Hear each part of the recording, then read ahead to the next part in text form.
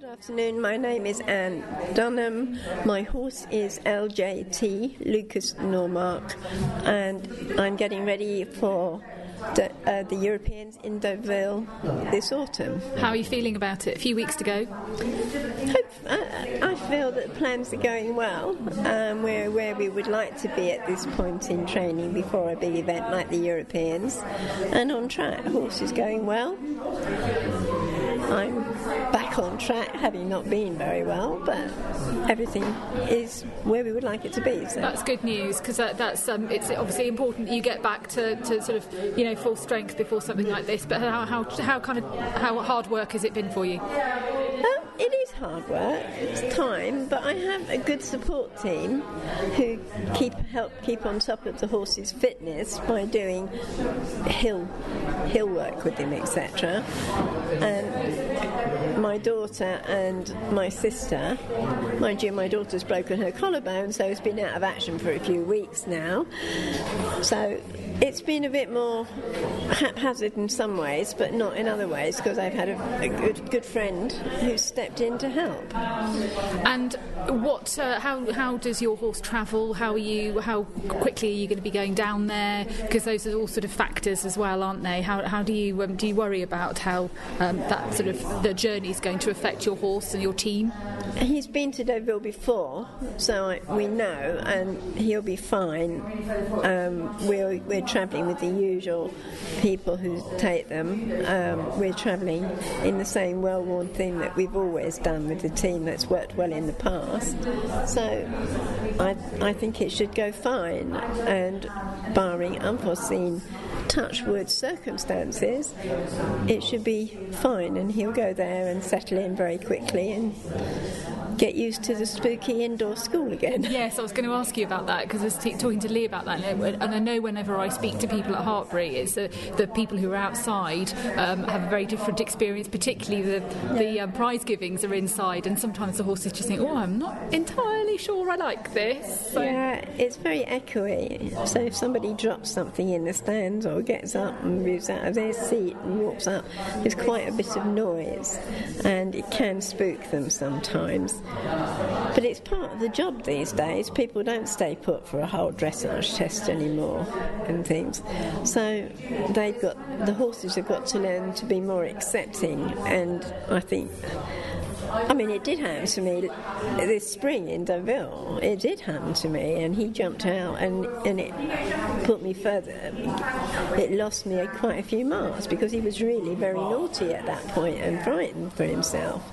So, yeah, it could affect, but it's no good planning for that. One just goes there and thinks, right, we'll do a good test, and he'll be fine. They're animals at the end of the day, and you can't control how they're going to feel on any given moment, can you? That's true, very true. But also, horses' first instinct is fear and flight. Fear first, then flight, a split second on top of feeling the fear. There's no stand and fight in a horse's vocabulary. It's run, then I'll turn around and look and see once I think I'm a safe distance away from whatever it was that frightened me. And that's horses for you, and you can't change that. Can you believe, I think I spoke to you certainly after, all of you guys actually, after 2012. I can't personally believe that we're a year away from the next Paralympics. I don't know how the time has flown for you. Time's flown, and that truism that you hear adults say when you're a child, as you get older, time goes faster, because as a child it seems to take ages to get to Christmas after the summer holidays are over, etc. It is a truism that is actually true. The older you get, and the more you do things, and the more you do in later life, the faster time seems to go. So yeah, the 4-year cycle just rushes by, and here we are a year before, and basically in final preparation for how you're going to start preparing to run up to be selected to go to Rio, and then going to Rio. And how's that playing out in your mind? Sort of what's going through your mind at this stage? See how the Europeans go, how we do there. I feel that's a bit make or break. You've got to do well here to be looking at in line, because otherwise you left yourself an awful lot to prove in the first half of next year. this is where selections have started. I would think selections would start as far as the selectors are concerned. This is a big major competition. And they'll be looking to see how horses are holding up in that, and then carrying that through to the selection period next year to see how we build on it then. So, yeah, this is an important competition. I think the team, you're a good bunch. Have you got good rapport? Obviously, you've been, you don't work together as a football team or rugby team in those kind of ways. But how you're all kind of quite close. It feels like it's a lovely sport anyway. Lots of people know each other, and everybody supports each other. But you as a team of you guys here now, you seem to have quite a nice relationship. Yeah, I think we do, and we're all there for each other, at least in your minds, etc., for them, and you're all there for them when they're competing, etc. But you must remember, they're your rivals as well. They might be your teammates and your squad mates, but only 4 riders from this squad are guaranteed going to. There's only 4 guaranteed places at the moment. We've still got to earn that elusive 5th, possible 5th to go to Rio. So there's only 4 of us can actually succeed in being selected. So they're also your deadliest rivals. So you love them. It's fascinating sports psychology to look at that from a team point of view and also the individual point of view. You love them, you like them, you get on with them, and you need to get on with them because you need to have the support of everyone, and you need to enjoy being around each other, because once you're abroad, you're around each other, etc. And you are supporting each other because each person does an individual test to get the team, but it's no good undermining another person before they go into that, because it's undermining your chances.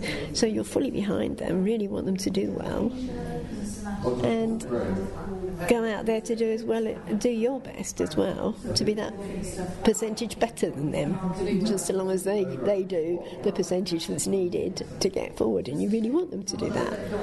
Dressage in this country is still going from strength to strength. I think when I was talking to Lee, the others are catching up where you guys started leading, and the pony team and the able-bodied riders as well from 2012. You guys seem to have set a really high standard for years and years.